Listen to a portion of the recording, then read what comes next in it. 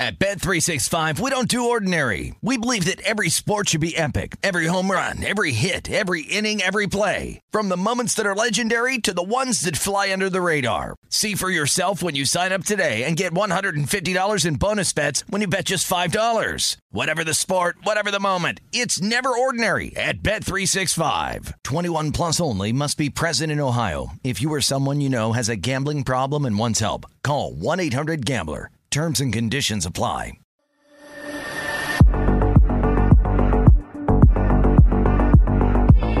It's the Son of a Butch podcast. We come to you every Wednesday.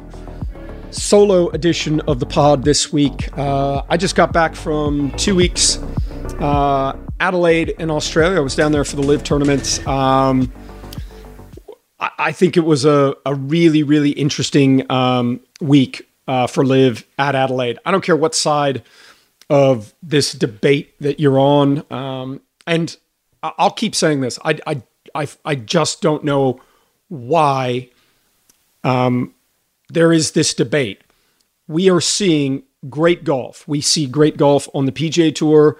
And if you're watching LIV, if you're trying to say that you're not seeing great golf, I don't know what you're looking at, because I work with players on LIV and I see them doing the exact same thing that they did there, that they did when they played the PGA Tour.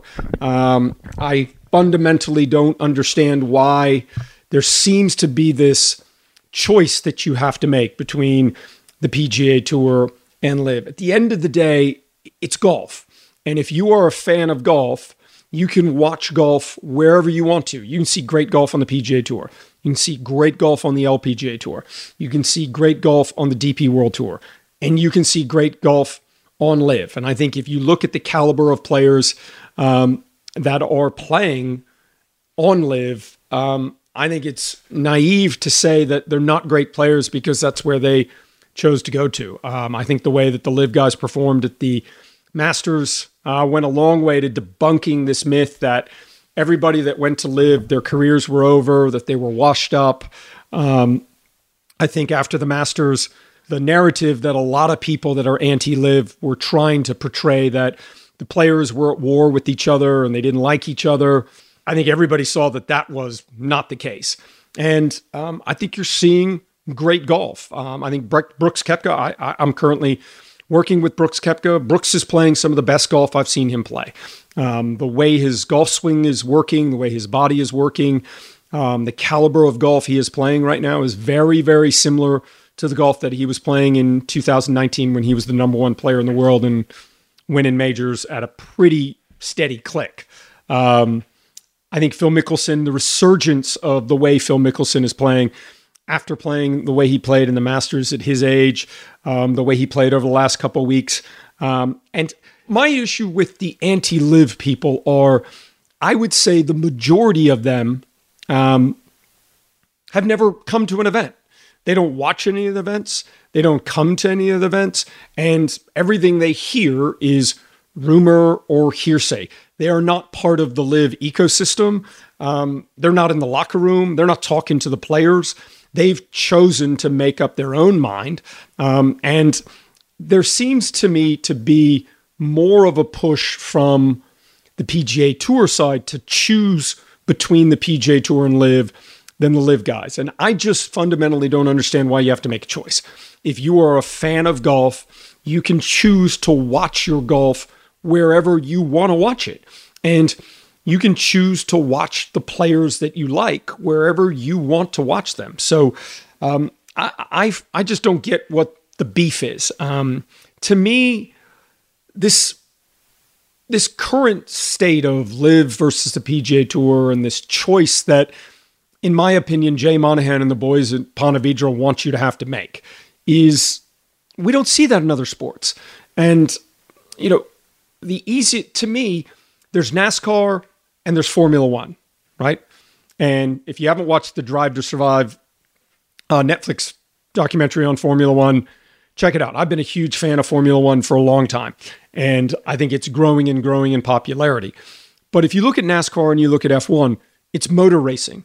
The drivers that drive on NASCAR and the drivers that drive on Formula One, basically all kind of started doing the same thing. They were started in kart racing and they did it at a young age. And that's how they got into motor racing. And if you look at the product, one goes around in a circle.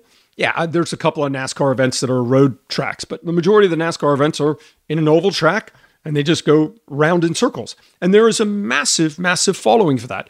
And then you have F1 that is kind of through street racing and different. So motor racing, different product, maybe different demographic, definitely different sponsors. NASCAR, you've got Ford, Chevrolet, Toyota. F1, you've got Ferrari, you've got Mercedes, you've got Aston Martin, and maybe the fans are different.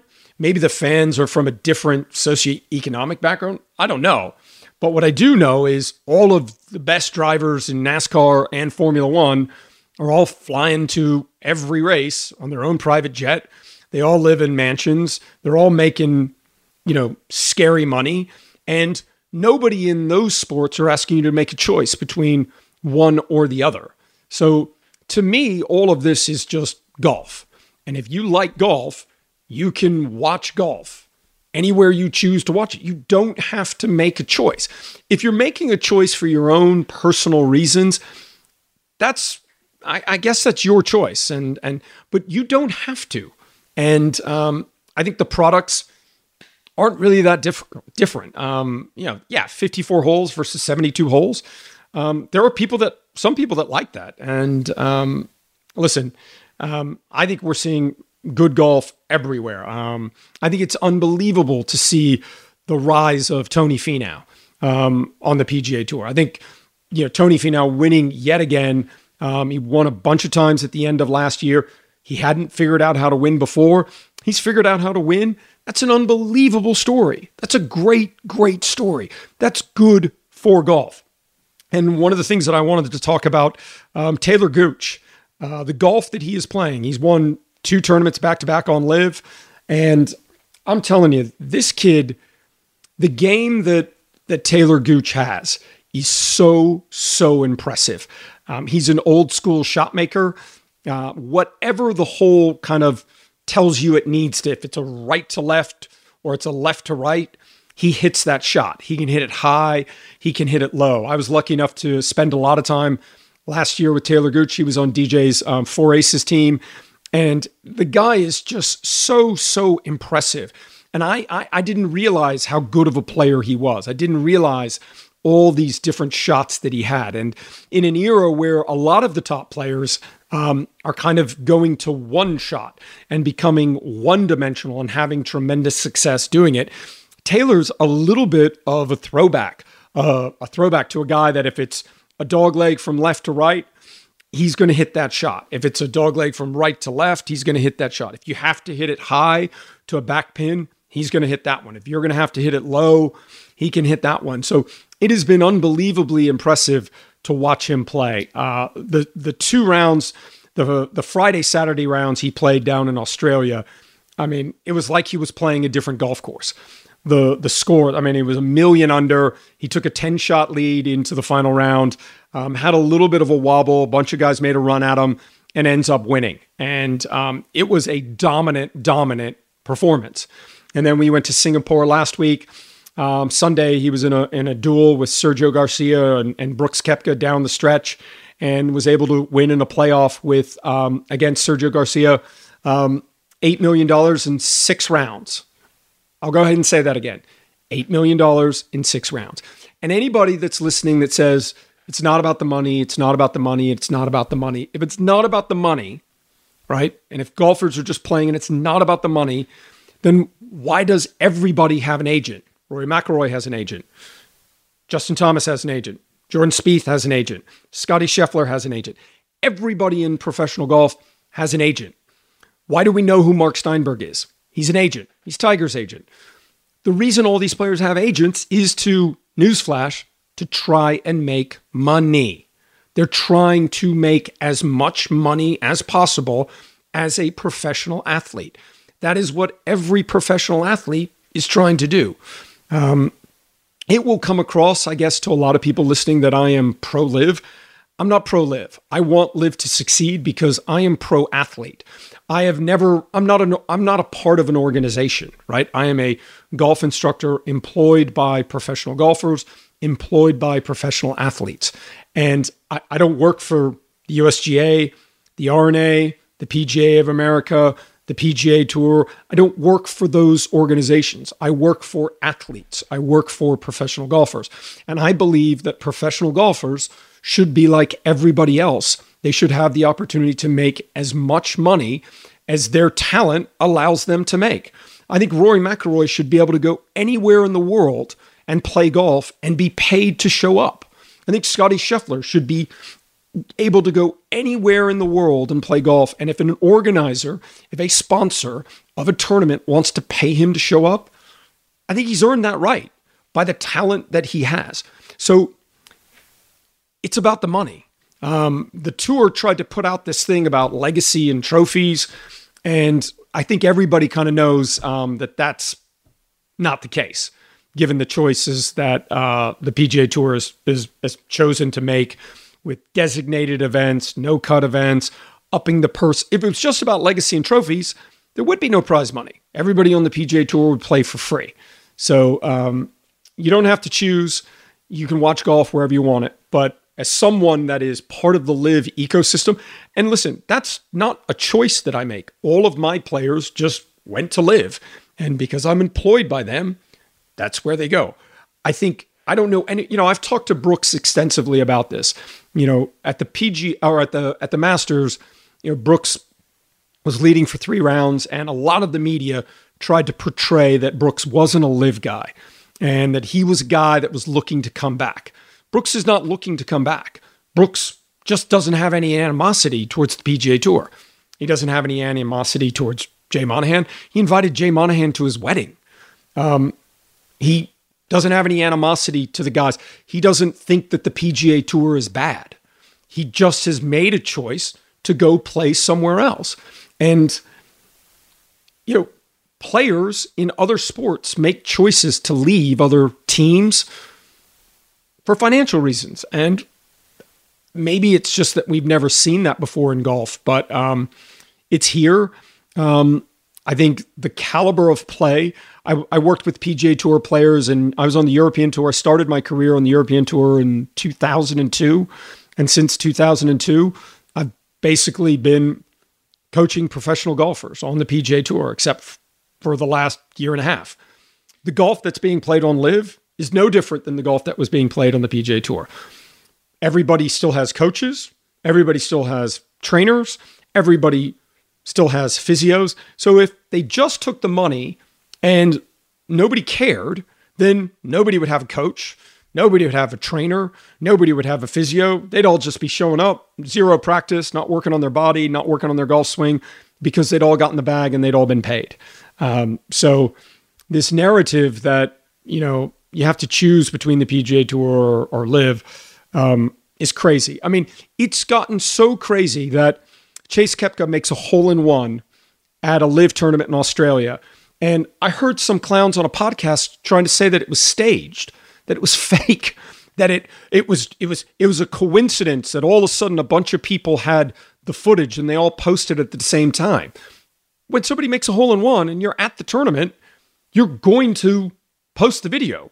My wife came down to Adelaide, to Australia, and was on the 12th hole with her brother and my brother-in-law. When Chase made the hole-in-one, she immediately sent the video. You've got these clowns doing podcasts going, looked like it was staged, maybe a drone flew in the ball.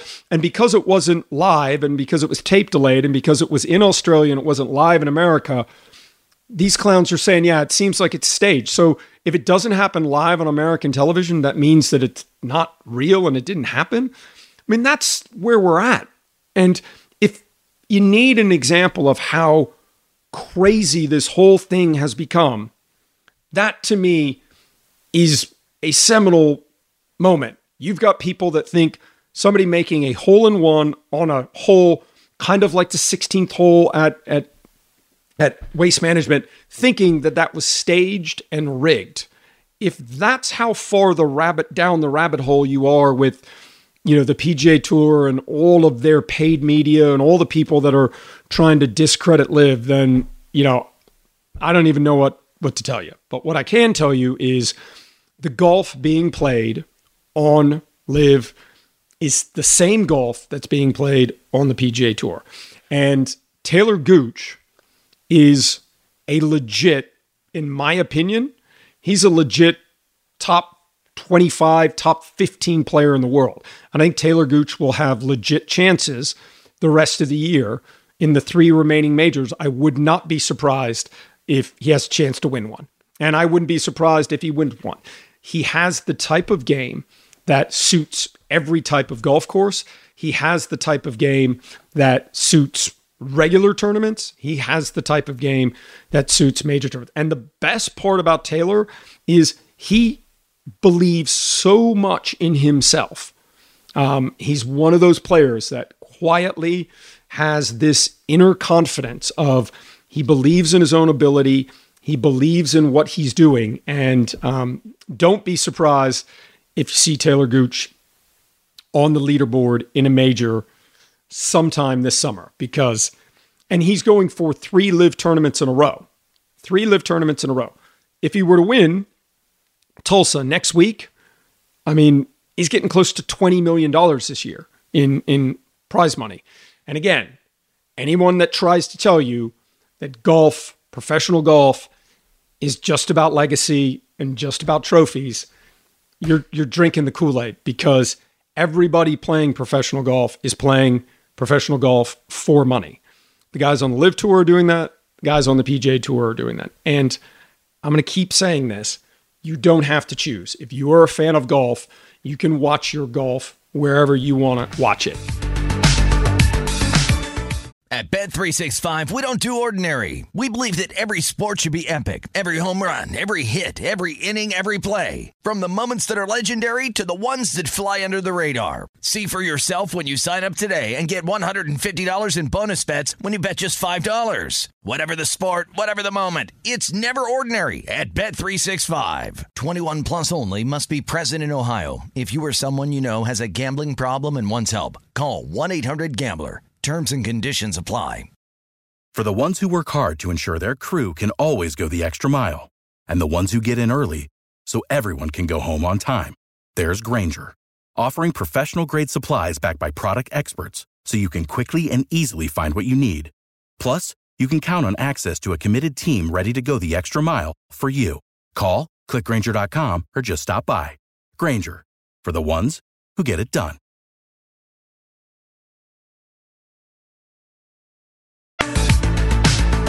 The LIV tournament down in Adelaide was one of the coolest tournaments I've been to. You can tell that the Australian golf public is starved for professional golf. Yes, they have tournaments. Yes, they used to have a tour, but they've never seen that many great players in one place at one time. And it was fun. Fisher, the DJ, he flew in from Coachella for 13 hours. He was in Australia for 13 hours, played a DJ set. I think Saturday night after the round, almost 20,000 people showed up to watch a DJ at a golf tournament. I met a lot of people. I asked people why they were there. They said, hey, we never get an opportunity to see these great players. We want to come out and see the best players in the world. I had people say, hey, any chance that we can see the best players in the world, we're going to take advantage of that. And I think the best players of the world are players playing professional golf, not which tour they're playing on. The PGA Tour, they want you to think that all of the best players in the world play there. And that's just not the case. There are great players playing golf all over the world. And I think one of the things that's come out really since the Masters is, Taylor Gooch plays a great tournament in Adelaide. He goes down in the world rankings, beats a bunch of players that are higher ranked than him in the world rankings. And it's crazy to me that we still have this kind of debate.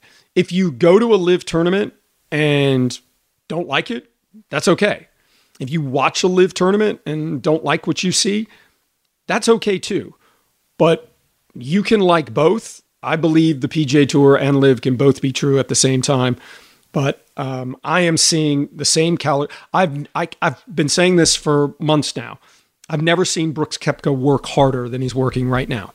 He didn't work this hard in 2019 on his game because he didn't have to. He went through a bad couple of years. He's trying to get back to being the best player in the world. He's trying to get back to winning major championships. He had a legit chance to win the Masters. I think Brooks is going to have legit chances to win all three of the next majors, and I wouldn't be surprised at all if Brooks Koepka won one of those. And yeah, I'm biased. You know, the reason I'm biased is because I coach him and I watch what he does and I watch how he plays golf. And I look at the rest of the players playing professional golf and I don't see any difference.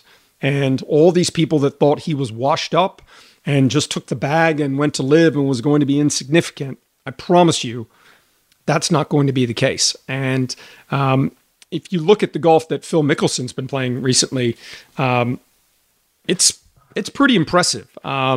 If you look at the way Phil looked 12 months ago versus the way he looks now, the dedication and the work that he's put into getting himself in shape. And I think he is flourishing on Live in the role that he's got. I think he loves having a team. And I'm here to tell you guys, the team concept on Live is real. It really is. The guys like playing for the team. The teams that I work with, Brooks is on his team, Team Smash. DJ and Pat Perez, who I work with, are on Team Aces. Pretty much every single time we all get to the golf course at the same time. We eat breakfast together. We practice together. We play practice rounds together. The teams eat and play practice rounds together. It's very much a team concept. So anyone that thinks all of this team stuff isn't real, I promise you it is. And looking at the players and looking at how much they've embraced that, but also looking at the fans, I couldn't believe how many people were buying merchandise in Adelaide. And, we were staying in downtown Adelaide in Australia, and on the weekend, we were going out to dinner, and you just see people in town walking around with Live merch and Live team merch. And there are loads of people that are telling you they have no fan base, nobody cares, and nobody's interested. And I've been to every Live event, and that's just not the case. So you can watch golf, you can choose golf, and there is some great golf being played. Boyd Summerhays coaches both Tony Finau and Taylor Gooch. He's been on the pod before. If you get a chance, go back and listen. I think Boyd's one of the best coaches out there, but two really, really good young players. And I think the game is in a very, very good place because I think the caliber of golf that's being played is just phenomenal. I mean, you've got John Rahm again with a chance to win. That's great for golf. Sergio Garcia playing great last week. Whether you're a Sergio fan or not, I don't care. Sergio's a great golfer, and it was great to see Sergio win again or have a chance to win again. And Brooks right there in the mix, missed the playoffs by one shot. If you look at the caliber of golf he's playing, he won in Orlando the week before the Masters, finished second at the Masters, and just finished second again. So the litmus test for me for professional golf, I don't care where you play.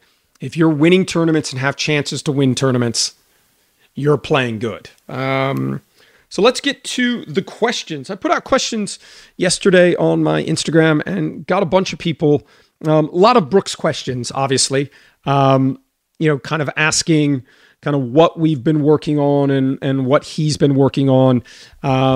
I think the big changes that, and I've talked about this, but a lot of the stuff that we've done with Brooks's game is setup related. And last week, it's funny, Brooks had a chance to win the tournament last week, and the range at Sentosa, the golf course in Singapore, the tee was at the top, and then it was a very, very steep dive down, and then there was a bottom part of the range. And Tuesday, I've never seen Brooks hit it worse. Wednesday, I've never seen Brooks hit it worse. And finally, he was just like, I hate downhill ranges because the ball comes out. It looks like it's going too high. He was trying to flight the golf ball down. So from Thursday onward, Brooks did all of his warm-ups at the bottom of the range so he could hit uphill. But a lot of what we've been working on with Brooks is setup related.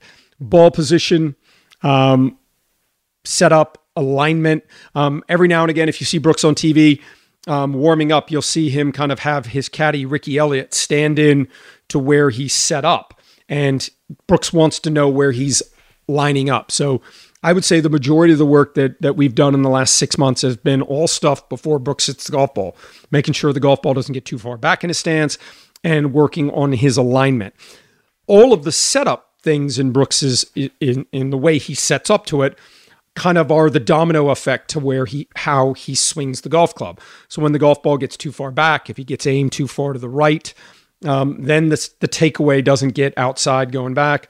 He doesn't get it in front of him coming down.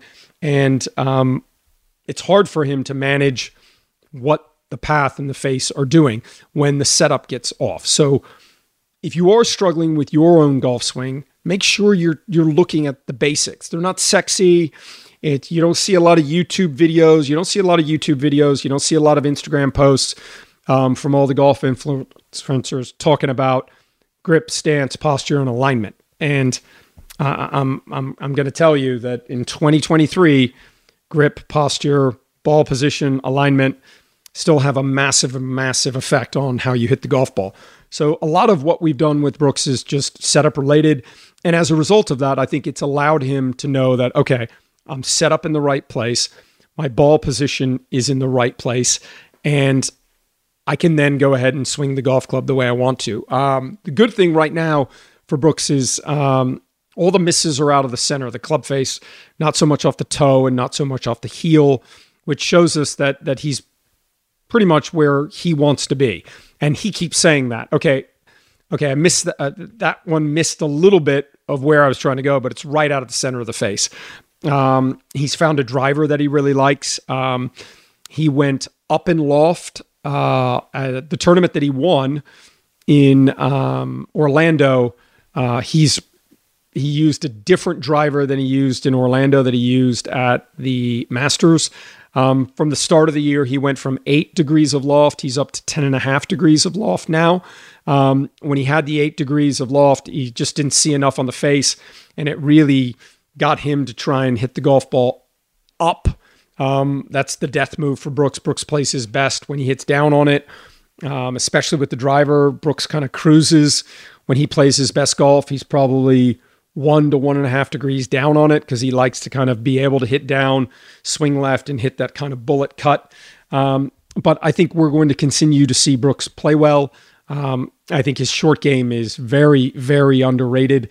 The work that he's done with Pete Cowan, he has hit some unbelievable short game shots when it matters. And, he didn't necessarily putt as good down the stretch in Singapore last week, but he feels like his speed was just a little off. But Brooks is healthy. Brooks is confident. And I think we are going to see Brooks continue to have chances to win tournaments. Let's see. I got asked best golf swing ever. I'm biased, but Tiger 2000, that was probably the best I've ever seen anyone swing the golf club. Since then, Adam Scott, Nelly Korda, their golf swings are pretty good. I think Nelly Korda has one of the best golf swings in professional golf. Men, women, boys, girls, I don't care. Her golf swing is, I got to watch it up close at the Women's U.S. Open last year. And if Nelly Korda is hitting golf balls on the driving range and I'm on a driving range, I'm going to stop and watch because that's how legit good her golf swing is. Now, I think a lot of times people get confused with golf swings, and that's kind of a thing you've heard me talk about on the pod before, this kind of technique versus execution. If it was just solely on technique, I think Adam Scott and Nelly Korda would win every week. It'd be like figure skating. There would be judges, they'd be looking at the technique, and they'd be giving 9.5, 10, 9.9, 9.8. But that's not what golf is. Golf is execution. It's not technique. So anytime anybody asks me about golf swings that I like and who I think has good golf swings, I always make the distinction between aesthetics and function. And functional golf swings to me are way more important than aesthetically pleasing golf swings. Jim Furyk, Steve Elkington have the exact same amount of major championships, one each. They both won the Players' Championships. They both have vastly, vastly different golf swings. Steve Elkington, another guy that is a great, great golf swing. The way he swings the golf club, beautiful. The positions he puts the golf clubs in, beautiful. But golf isn't about golf swings. Golf is about hitting golf balls and hitting golf shots. I had a couple of people asked if I've been blacklisted from the PGA Tour for working with Liv, and what do I miss about the PGA Tour and what's different about Liv. The main thing I miss about the PGA Tour is all the players and the caddies. That's the thing I miss the most. It was so great at Augusta National to see a bunch of players and caddies that I hadn't seen really, in almost 6-7 months. And that was really, really cool. What are the differences between the PGA Tour and Liv? I guess the obvious choice from a coaching standpoint, and this is just from my own personal experience, I get treated better on Liv than I ever got treated on the PGA Tour. Rarely was I ever... the PGA Tour for coaches is all about where you can't go, right? There's a lot... I can't have breakfast or lunch with a player because I'm not allowed in player dining. For a long time, we weren't allowed in the locker room. It's very, very different. In my experience, this is just my opinion. Coaches, trainers, physios, and caddies are seen as part of the tour. The PGA Tour and the way that the PGA Tour operates, for a long time, caddies weren't allowed in the locker room at a PGA Tour event. I can eat with a player. I can eat with a caddy and a player. I don't have to pay for food. At a PGA Tour event, I have no access for food. I have to pay my own food.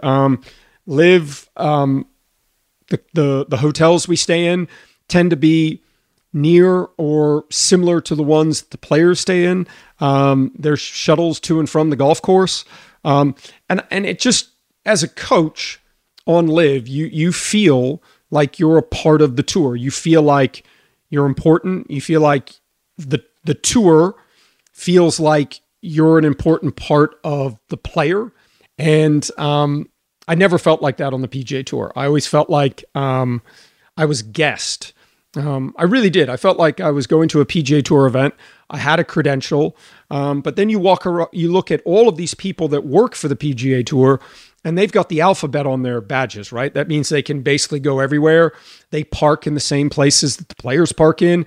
They're eating meals in the clubhouse, and everybody else is just kind of on outside of that circle. They're in the inner circle, and I think that's been the interesting thing. In my opinion, a lot of the differences between Liv and the PGA Tour, it's been as much a business experiment as it's been a social experiment. Everybody that is part of Liv feels like they're part of something. And that comes from the tour making you feel like you're part of what's going on, that you're an integral part of the event. And the tour, the PGA Tour, for however many years I was on the PGA Tour, and I was on the PGA Tour for a long time, I always felt like I was a guest. I always felt like, and I was treated like a guest. And I think you would, if you asked all the coaches that are currently coaching on the PGA Tour, they'd tell you the exact same thing. Now, there are a lot of people that say, hey, Liv's only 48 players versus how many people play every week on the PGA Tour. obviously it's easier to make those changes. But every year at the Tour Championship, there's 30 players in that. Never allowed in the clubhouse, not allowed to eat, parking, never get parking, all of that stuff. Now, obviously, these are first world problems, right? I'm going to hold my hand up. These are first world problems. I'm not digging ditches, right? I'm not in a coal mine. I work with professional golfers. I'm not curing cancer. But when people ask me what's the difference, the Tour, LIV, in my opinion, treats everyone better than I ever saw on the PGA Tour. And one of the interesting things I find about all the people that are anti-LIV is they've never been a part of the PGA Tour, never been a part of the LIV ecosystem. All of us that make these comments about the PGA Tour, from players, from caddies, from coaches, from everybody that has now gone to LIV, we were all part of the PGA Tour's ecosystem for years, right? So when we talk about it because we lived it. We saw it on a daily basis. Most of the people that are anti-LIV won't even watch. They won't even go to a tournament. They act like it doesn't exist. So when I get asked, what's the difference? I feel more welcome on LIV than I ever felt on the PGA Tour. That's for sure. At Bet365, we don't do ordinary. We believe that every sport should be epic. Every home run, every hit, every inning, every play. From the moments that are legendary to the ones that fly under the radar. Whether it's a walk-off grand slam or a base hit to center field. Whatever the sport, whatever the moment. It's never ordinary at Bet365. 21 plus only. Must be present in Ohio. If you or someone you know has a gambling problem and wants help, call 1-800-GAMBLER. Great question. Tour player coaching relationship you learned the most from. I guess if I had to think about that, I guess it would be Trevor Immelman. Trevor Immelman was the first real tour player that I ever worked with. I moved to Europe in the early 2000s. And up until that point, I'd worked in Vegas for my dad. I was around for the glory years of my dad working with Tiger. And I'll be honest with you, when I worked in Las Vegas from about 1998 until 2002, I just kind of spit out what I heard my dad telling people. And he was telling people the right stuff, so it worked. But I didn't really know anything. I just kind of knew what I heard from my dad and watching other people. I had no idea what I really believed in the golf swing, what I thought made players better. So when I moved to Europe and started working on the European Tour in 2002, Trevor Immelman, who is a very, very dear friend of mine, we're still close. I think he's doing an unbelievable job at CBS, but Trevor was playing in Europe and he was the first player that I ever really got to work with. And it was an opportunity for me to go, okay, I've learned all of this stuff from my dad. I've taken in all of this knowledge, and how do I apply it now without a safety net? Because before, I was working at a place where my dad was around. If I got in trouble, if I wasn't figuring something out, I could say, hey, Dad, take a look at this. What do you think? And he'd bail me out. So when I went to work in Europe, I realized that I didn't really know anything, and I had to figure out what I believed in the golf swing. I had a lot of knowledge, but I didn't know how to apply any of it. So Trevor was really the first player that I was able to kind of go, okay, this is what he's coming to me with as a player.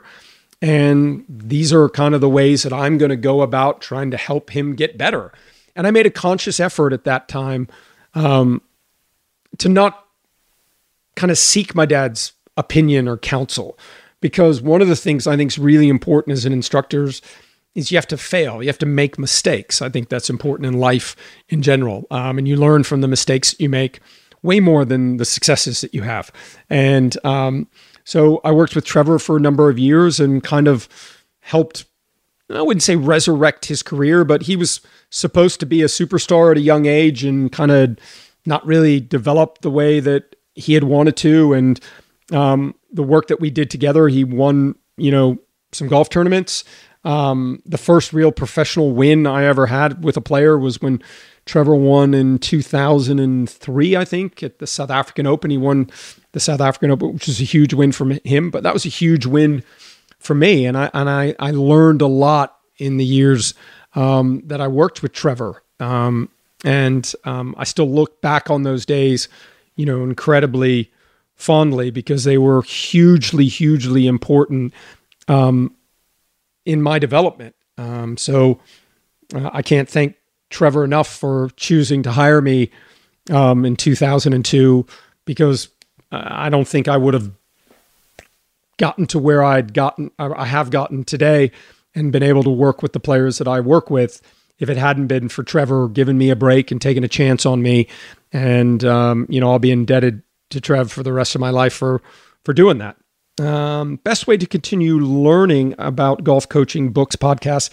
I think we're in a fantastic time. If you're a golf instructor, that's the reason why I do this podcast, is to try and, give as much information as I possibly can. There's so many outlets now. There's so many great things that you can, watch and learn from. I think the great thing for me is I think in the last 15 years, I've been exposed to so many people that are not part of the inner circle of golf. They're from other sports and they're from other backgrounds. And I have learned probably more in the last 15 years from non-golf people and tried to apply that to golf than I have necessarily from golf people. I try and listen and learn from as many coaches as I can. I try and ask as many questions as I possibly can. When at Augusta National, because we're not allowed to go on the golf course in practice rounds, it's the only professional golf tournament that is coaches. The rules at Augusta National are no coaches inside the ropes. So what that means is a lot of coaches have a lot of time to sit around because they can't go out and watch their players. So I spend a lot of time with other coaches, and, anytime I can sit with Cameron McCormick, who I've had on the podcast before, anytime I can pick Cam's brain, I ask as many questions as I can. I'll show him swings on juniors that I'm working with or players that I'm working with. What do you think about this? What do you think about that? Phil Kenyon, who I've had on the pod, who I think is the best putting instructor on the planet. I'll sit and talk to Phil about, what do you think about this guy's doing? What do you think about that guy's doing? I had some really cool conversations with Randy Smith, who coaches Scotty Scheffler. Randy is the ultimate old school. He's in the vein of my dad. To have the opportunity to pick his brain and listen and kind of hear what he has to say. And then I try and talk to as many players as I can. Patrick Reed, whether you like Patrick Reed, whether you don't like your Patrick Reed, that's your choice. I don't care whether you like him or you don't like him. But as a golfer, the guy's a hell of a golfer. And he plays a lot of practice rounds because he's on DJ's team now. He plays a lot of practice rounds. I'm videoing his short game because the guy is just a genius when it comes to short game. I think Patrick Reed's short game is on a par with anyone. And that includes Seve Ballesteros as well. I know Billy Foster, who has caddied for Seve before, rates Patrick Reed's short game as being one of the best he's ever seen, and just trying to pick his brain. So I think if you're going to be in instruction and you want to try and give lessons and stuff, you need to ask as many questions as you can, and try and find as much knowledge as you can. My dad has always said that if you're a golf instructor, find the instructor or the coach whose thoughts and theories and opinions on the golf swing you disagree with the most, and then go listen to them give a seminar. And you should be able to find something from listening to somebody that you definitely didn't agree with and go, oh, I kind of like that part. So I try and pick the brains of as many people as I can, and just try and get as much information as I possibly can, which will help me become a better instructor. This is a good question. Do pro golfers have swing thoughts, or is it solely focusing on landing points? I think every golfer is different. And I kind of look at golfers individually. They all kind of learn differently. They all kind of need different things. There are players that need a lot of information.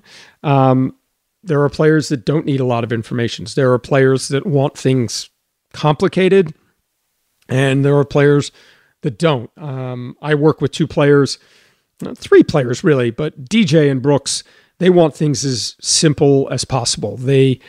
I don't try and impress them with my knowledge. I don't try and impress them with fancy terms. We work on very specific things. I try and stay on message with all of them and try and keep them working on the same things, because I feel like I have a good idea as their coach as to what makes them great players and what makes them the best players in the world. But I do think that you have to try and figure out, if you're working with someone and they're trying to compete as a player, you need to figure out what makes that player tick and what makes that player good, and how that player receives information and how that player absorbs information, and what that player needs. A great example of that is at the Live event in Adelaide, Pat Perez said, listen, I know I've talked about this on the pod before. The season finale for Live last year in Miami, Pat said, listen, we'd been working on hitting a fade, and he said, listen, I want to go back to hitting a draw. And I feel like it's my job to listen to the player. And so we got Pat hitting draws. He played with it pretty good. We got to Adelaide, and he said, listen, this course is really, really tight. I feel like if I could fade it, it would be much easier to me. And this was Wednesday afternoon of the tournament. And I said to Pat, I said, okay, we know what you need to do to fade it, but we've got to bust our ass. You're playing golf in a day and a half. So we hit a lot of balls Wednesday night. We hit a lot of balls Thursday.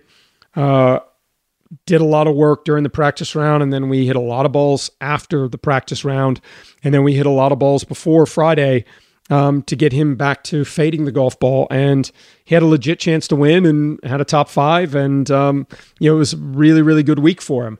I think you have to listen to your players. You have to ask your players what shots they're trying to hit, what shots they want to hit. And again, that goes back to me saying that you need to ask as many questions as possible. And last one, what body part initially starts the downswing? Single word answer. I'd love to be able to give you one word answers for that.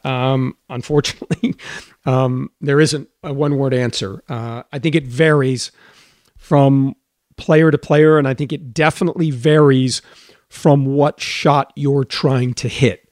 If you're trying to hit, in my opinion, if you're trying to hit fades, the difference in how you start the downswing is very different than if you're trying to hit draws. And I think you've got to look at what your tendency is. As a generalization, I do think that, in my opinion, the downswing for the best players in the world starts from the ground up. But having said that, the 2 guys that I work with that fade it, Brooks and DJ, we're always trying to have them feel like the golf club gets more in front of them on the downswing, because when the golf club gets behind them on the downswing, they struggle. So, maybe it's a generalization, but if you're trying to fade the golf ball, the club needs to work more in front of your body than it needs to work more behind your body. But I think you've got to look at what a player does and then say, okay, what are the keys to help them start the downswing? Some people feel it in their feet. Some people feel it in their knees. Some people feel it in their hips. Some people feel it in their chest. Some people feel it in the arms and the golf swing. I just don't think there's a one-word answer to that question. It's a great question, but I do think a lot of it is swing dependent and is dependent on the type of shot that you're trying to hit. So that was a solo episode of the pod. Jumped around a little bit there, but like I said, I think with everything that's going on in professional golf, the most important thing for me is I think we are in an age to where we are seeing some of the best golfers, and they are playing unbelievable golf. And I think golfers are playing golf all over the world on a myriad of different tours. And I think that if you are trying to pigeonhole golfers into only being great based off of the tour that they play on, I just don't get that argument, because I think we are seeing some unbelievable golfers. I think we are in a very, very rich vein of form in professional golf. Jon Rahm, Scotty Scheffler, young guys like Tony Finau. I think they're playing great golf on the PGA Tour. I think Taylor Gooch, I think Brooks Koepka, they're playing great golf on LIV. I think Nelly Korda is playing great golf on the LPGA Tour. I think there are great golfers and great golf swings in the game of golf, not on specific tours. The game of professional golf, I think right now is in a fantastic, fantastic place. And whatever side of this battle you're on, that certain people want a battle to be happening, I just don't think you need to sit. If you like golf and you like golf swings, there is great golf being played all over the world on a lot of different tours. And I am really, really excited about where golf is, because I think right now we have some tremendous players. We have some great champions, and I can't wait for the rest of this year for the major championships to see how this all plays out, because I think we are going to see some great battles. I think we are going to see some great players winning tournaments, and I think we're going to see some surprises, pop up over the next 3 majors. And I can honestly tell you, I am 100% here for it, and I can't wait to watch it. Son of a Butch comes to you every Wednesday. Can't thank everybody enough for listening. Rate, review, subscribe wherever you get your podcasts. We will see everyone next week. At Bet365, we don't do ordinary. We believe that every sport should be epic. Every home run, every hit, every inning, every play. From the moments that are legendary to the ones that fly under the radar. See for yourself when you sign up today and get $150 in bonus bets when you bet just $5. Whatever the sport, whatever the moment, it's never ordinary at Bet365. 21 plus only. Must be present in Ohio. If you or someone you know has a gambling problem and wants help, call 1-800-GAMBLER. Terms and conditions apply.